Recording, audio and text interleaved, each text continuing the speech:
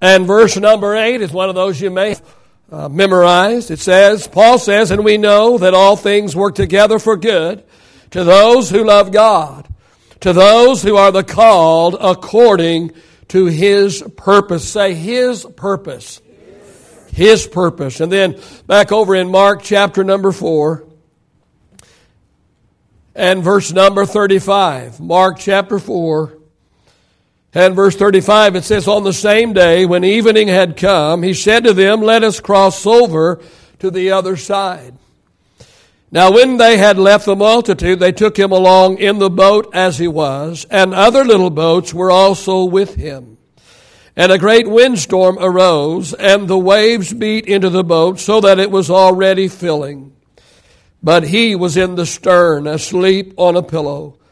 They awoke Him and said to Him, Teacher, do you not care that we are perishing? Then He arose and rebuked the wind and said to the sea, Peace, be still. And the wind ceased, and there was a great calm. But He said to them, Why are you so fearful, and how is it that you have no faith? And they feared exceedingly and said to one another, Who can this be that even the wind and the sea obey Him? This morning I want to talk to you for a few moments about God's purpose. God's purpose. Father, we thank You today for the word of the living God. Father, we believe today that You have a word specifically for someone or several someones here today. God, I pray that You'll help us to receive Your word and to act upon Your word today. Lord, we are totally, completely dependent upon Your anointing, Your enabling, Your empowering us today to deliver the word that You want delivered, and we ask for these things in Jesus' name. And all of God's people said, Praise the Lord. And you may be reseated this morning. Friends, God has a purpose for everything that happens in life. God works according unto a master plan. God doesn't just make things up as He goes along. He doesn't fly by the seat of His pants. God told Jeremiah in chapter 1 and verse 5, He said, Before that I even formed you in the womb, He said, I knew you. And He said, even before you were born, I sanctified you, and I ordained you a prophet to the nations. Friend, God works by a master plan, and nothing takes Him by surprise, and nothing sneaks up on His blind side. I want us to take yet another look at the account in Scripture that we have just read. And I understand this is not our first trip through this passage, and I promise you that it will not be our last. But I really believe this morning that God wants to talk to someone here today as we go through this passage. The first thing I want us to notice this morning is the announcement. The announcement. Jesus said to His disciples in verse 35, let us cross over to the other side. Jesus announces to His disciples, we've been here long enough, let's get going. We've already accomplished our task, and there's work for us to do somewhere else. Get into the boat and let's set sail and get going. Now, the disciples were a lot like we are. You know, we are not as quick to move as Jesus is, and especially if things are going well. We say, hey, Jesus, it's pretty good right here. Why don't we just stay here and milk this for all it's worth? You know, our motto is, don't fix it if it ain't broke. Like Peter on the Mount of Transfiguration in Luke 9 and 33, Master, he said, it is good. It's good for us to be here. Why don't we make 3 tabernacles, one for you, one for Moses, and one for Elijah? I like the last part of that verse, not knowing what he said or not knowing what he was talking about. How many understand Peter suffered from that dreaded illness, hoof-in-mouth disease? Jesus makes the announcement, let us cross over to the other side. If you're taking notes, write these 5 things down this morning. Number 1, Jesus is taking us somewhere. Jesus is taking us somewhere. Number 2, He is always at work in us. Number 3, He is working according to a plan. Number 4, He knows what He is doing. And number 5, He knows where He's taking us. But there's one other thing I want you to know this morning, and that is He seldom lets us in on the details. How many know God is not a woman? Women want the details. My wife and I, we seldom fuss. We seldom have arguments, but when we do, it's usually because I don't have the details. God seldom lets us in on the details. Hey, where are we going, Lord? And what are you doing with me, Lord? And why are you leading me this way? And Jesus responds by saying, you don't need to know the details. Just get in the boat and hoist the sail. I know where I'm taking you, and I know what I'm doing, and that's all that you need to know. Second thing I want us to notice is the adversity. Verse 37, a great windstorm arose. Jesus leads them smack dab into adversity. Let me share 5 things quickly this morning about adversity. Number 1, it's universal. Adversity, it's universal. It's universal. Adversity is no respecter of persons. It happens to good people. It happens to bad people. It happens to saints and it happens to sinners. It happens to Republicans and it happens to Democrats. Job 14:1, man who is born of woman is a few days and full of trouble. The second thing about adversity, it's unexpected. Unexpected. Acts chapter 27, verse 13 and 14, when a light wind began blowing from the south, the sailors thought that it would be a good day to make the journey. But the weather changed abruptly, and a wind of typhoon strength caught the ship and blew it out to sea. Oh, they think this is a nice day for a smooth sail and a smooth ride, but the Bible said that the weather changed abruptly. Hear me this morning, the winds of adversity can come from seemingly out of nowhere and at a moment's notice. Things can be going well and great and smooth and wonderful, and man, everything is right and rosy and sweet and marvelous in your life. And all of a sudden, out of nowhere, up comes the winds of adversity. A pink slip from work. A spouse leaving a note saying she's had enough of the marriage and wants a divorce. A bad report from a routine medical checkup. The third thing about adversity this morning, it's unfavorable. Unfavorable. Nobody says, oh boy, woohoo, yippee, here comes trouble. Adversity, awesome, I can't hardly wait. Even the Apostle Paul resisted adversity. He prayed for the thorn in the flesh to be removed from him. He prayed 3 times.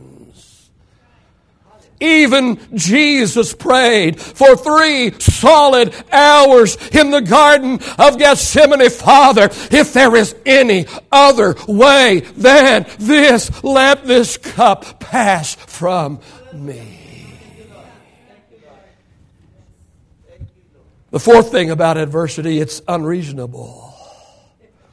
Unreasonable. Everyone encounters adversity, but it does seem that some people have more than their fair share. Do you know somebody? Don't look around, but do you know somebody? You just want, it just seems like they always are experiencing adversity. It seems like they've got more than their share.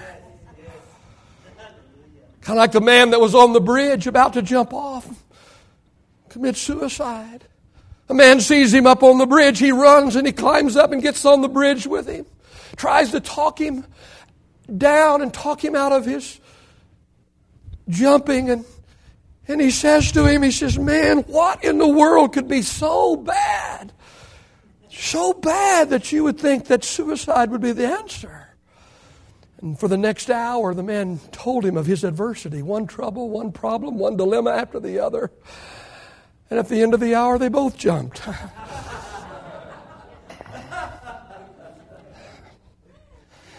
The fifth thing about adversity, and this is a good one this morning, and that is it's under God's control.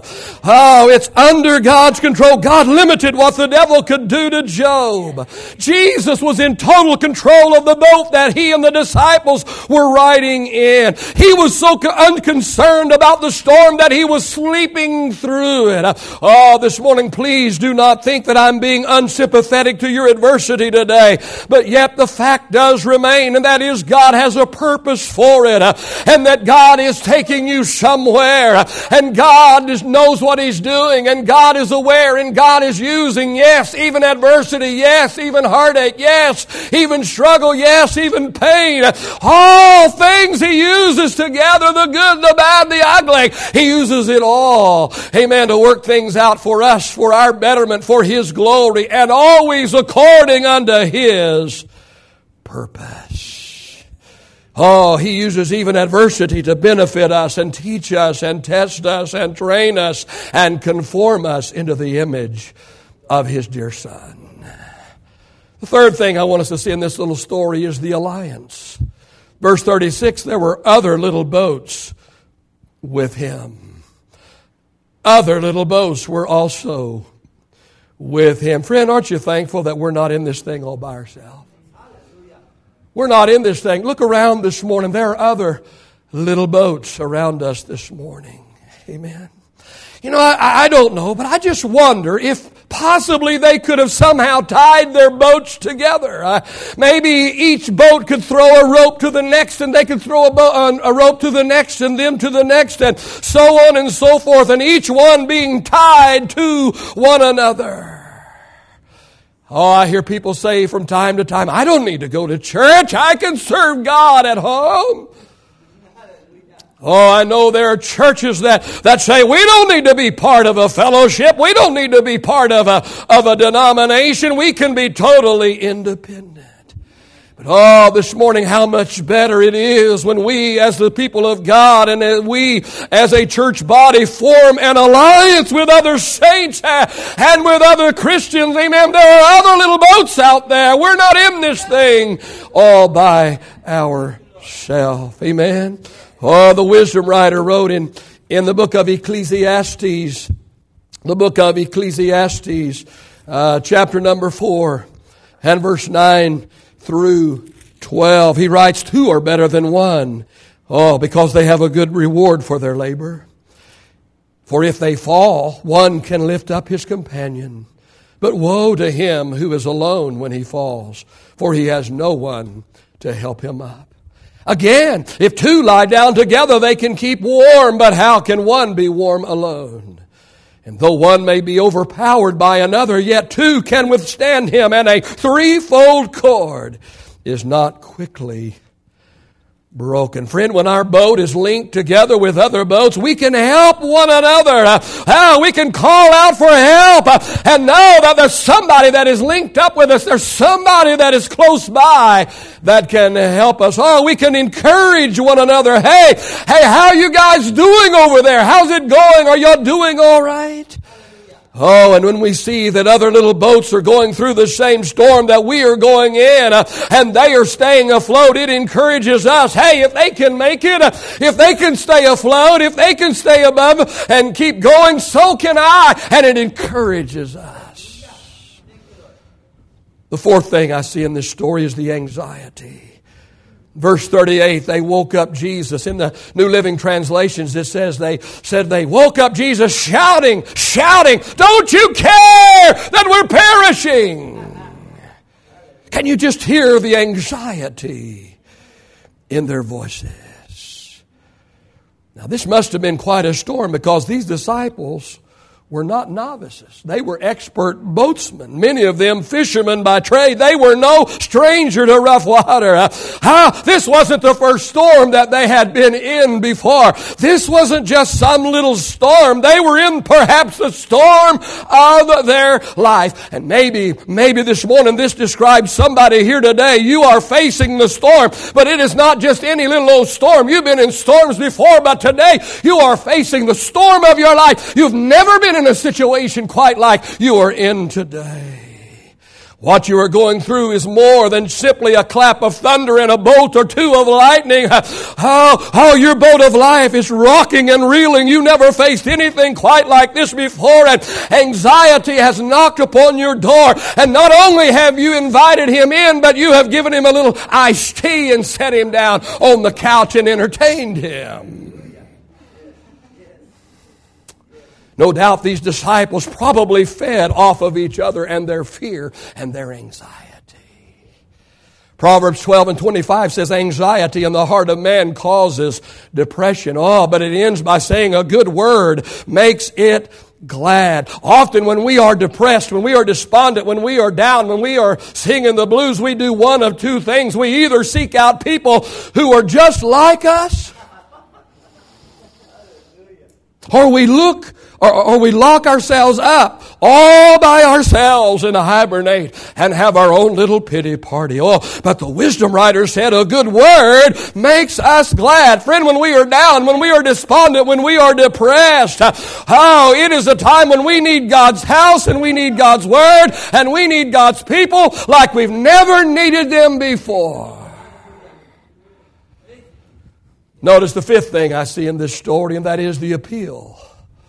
The appeal in verse 38, they awoke him. They awoke him. Well, at least these disciples knew who to take their anxiety to. No doubt these guys had done everything they knew to do in this situation. They were expert boatsmen. They were fishermen, many of them by trade. They knew what to do. And no doubt they had done everything in their power. They had done everything they knew to do. And things were not getting any better. In fact, things were getting progressively worse. Even like the woman with the issue of blood. For 12 long years she suffered, and for 12 long years she sought out help from the medical profession. But the Bible said she didn't get any better. The Bible said she even got progressively worse. But she made an appeal. She would appeal her case before the healer. And she said, if I can only touch the hem of his garment, I know I will be made whole. She did, and she was. The disciples have run out of options. They have used up all of their ideas. They have no other strategy. They must make an appeal to the Master, and so they awaken him. How about you this morning? How about you? Have you reached the end of your rope? Have you even tied a knot at the end of the rope, and yet even it is beginning to fray? If so, this morning, make an appeal to the Master.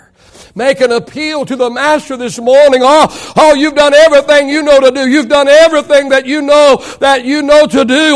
Why not turn the situation over to the Lord? Why not make an appeal? An appeal to the Master for help. The psalmist said in Psalm 34:15, the eyes of the Lord are on the righteous, and his ears are open unto their cry. I'm telling you this morning, if you will cry out to the Lord and make an appeal to the Lord, he will hear and he will answer you today. Well, the sixth thing that I see in this story is the accusation. The accusation, verse 38, they awoke him and they said to him, do you even care that we are perishing? Do you even care? Now, it doesn't say it here, but I can even, just knowing Peter a little bit, what we know about him, I can even hear Peter saying something like, Lord, it's all your fault that we're out here. This is your doings. Lord, I'm a fisherman. I know how to discern the sky. I knew it wasn't smart for us to get out here on the water. I knew better. And I even tried to talk you out of it. Lord, you're a carpenter. I'm a fisherman. Why didn't you listen to me? Hallelujah. Have you ever blamed God for your problems? Hey, God, I prayed about this. God, I asked you if I ought to do this or not, and I felt impressed to do it. And now I'm in a storm. God, why didn't you lead me in another direction? Why didn't you stop this from happening? You are omnipotent. You are all-powerful. Why did you let this happen? God, don't you even care about me at all? God, where were you? Where were you when this happened? Where were you when that happened? God, are you even aware? What's going on? Ever accused God before? The seventh thing I see in this story is the action. Verse 39, he arose, he rebuked the wind, he said to the sea, peace be still. And the wind ceased, and there was a great calm. Oh, hear me this morning, saints of God. God is in charge. He is in control.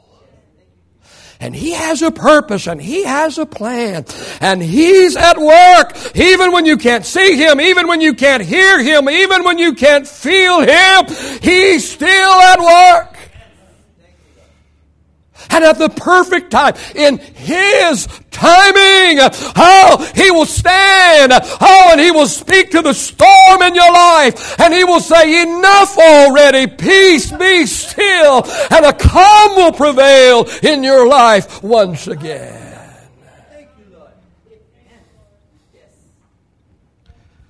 The eighth thing I see in this story, notice I didn't tell you how many points I had this morning. Didn't want to scare you to death. The eighth thing I see in this story, and you still don't know how many. We're almost halfway. No, I'm kidding. No. The eighth thing that I see in this story is the agitation. The agitation, verse 40, but Jesus said to them, why are you so fearful, and how is it that you don't have any faith? Now remember, Jesus was fully God, but He was also fully man. And I'm well aware of the fact that Jesus never sinned, nor did He ever get close. But He did show His humanity.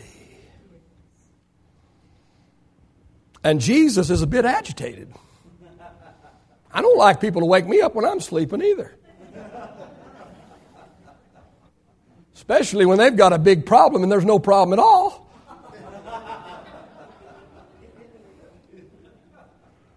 And Jesus is a bit agitated. He's a bit put out with His fearful disciples. He had already settled the issue. He had already told them already. He said, let us cross over to the other side. Friend, He wasn't going to lead them under. He was leading them over. Oh, He had never failed them before. He wouldn't fail them now. He didn't say, let's go about halfway and then we're going to take a plunge. No, He said, get in the boat, boys. We are going across. He didn't promise them smooth sailing. He didn't promise there wouldn't be a storm. And He didn't tell them that they were in for the ride of their life. But He did say, let's cross over to the other side. And so it is with us today. Riding in the boat with Jesus won't be a boring ride. And neither will it always be smooth sailing. But all that we have to do is simply buckle our seatbelts and hang on. He will get us to the other side. The ninth thing that I see in this story is the astonishment. Verse 41, they feared exceedingly, and they said to one another, who can this be? King James Version, the real Bible. What manner of man is this, that even the wind and the sea obey Him? Oh, friend, if you have been serving God very long, you too have been astonished at the workings of our Lord.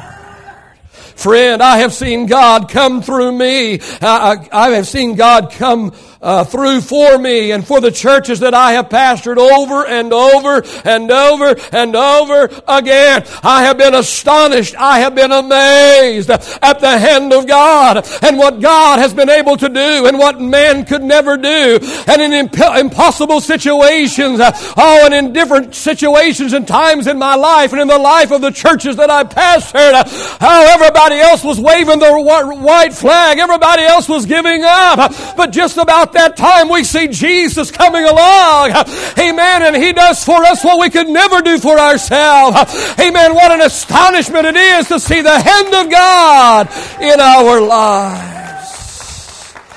Hallelujah. Hebrews 13:8, Jesus Christ the same yesterday, today, and forever. What He's done back yonder, He can do today. What He can do today, He can do again tomorrow. Well, the 10th thing that I see here this morning, and I think 10 points is enough, don't you? We've finally arrived, and that's what point 10 is, the arrival. Oh, the arrival. Oh, good. Oh, just for that, 5 more minutes, buddy. The arrival. Oh, verse 35, Jesus said, let us go over to the other side. Now, there was a whole lot that happened and transpired between verses 36 and 41. But I want us to turn to chapter 5 now and look at verse number 1. And chapter 5 of Mark and verse 1 says, they came over to the other side of the sea. Friend, when God says He's going to take us somewhere, you can write it down. You can take it to the bank. He will get you there. Notice a few things about their arrival. Chapter 5 of Mark, look at verse 2. And when He had come out of the boat, immediately, say immediately. Immediately there met Him out of the tombs a man with an unclean spirit, who had his dwelling among the tombs. And no one could bind him, not even with chains. The demoniac of Gadara was the purpose for this trip. Jesus had heard his blood-curdling cry from across the water. And I told you before, but the same cry that kept everybody away was the same cry that was like a magnet that drew Jesus to him. And Jesus could hear his cry from across the water. And it was a cry, a beckoning cry. And this was the purpose for the trip. And Jesus was willing to sail through the storm to get to where He was. Oh, hear me, distressed saint. Jesus has heard your cry. He has heard your cry. And He's on the way this morning. He's on the way. And I want to tell you this morning that no one or no thing can stop Him from getting to you in your time of need. The title of my message today is God's Purpose. Romans 8:28 says that God uses everything in our lives for our good, His glory. But most of all, God uses everything in our lives to work out His purpose. His purpose. Say His purpose. It's not my purpose. It's not your purpose. It's His purpose. And friend, you might not know, and you might not ever know till you get to heaven what God's purpose is. He seldom lets us in on the details. Oh, seldom does He let us in on the details. But He does have a purpose for everything that happens. And we simply just need to learn to trust Him. And by the way, this morning, hasn't He proven Himself to be trustworthy? Musicians and singers, get back in place this morning. The disciples didn't understand why they were being led by Jesus in and through the storm. But Jesus had a purpose. It was actually twofold, I believe. I believe one of the purposes was to teach His disciples to trust Him. And the second purpose, He was going to rescue the demoniac of Gadara. Friend, God has a purpose for everything. God is taking us somewhere. God is always at work in our lives. And He seldom lets us in on the details. He simply says, buckle up. There's turbulence ahead. Hang on. Don't jump ship. Oh, and I will take you to the place that I want you to go. And I will make of you the person that I want you to be. Amen. Father, we thank You today for the Word of God. Father, I thank You, Lord, that You're working everything according unto Your purpose. and for your will. And so often we don't understand, and we're human and we don't understand. But God, it's not for us to understand. That old song we used to sing, you don't need to understand, you just need to hold His hand. We don't need to understand, we just need to obey. We don't need to understand, we just need to trust. We don't need to understand, we just need to buckle our seatbelt and hang on. It's going to be quite a ride,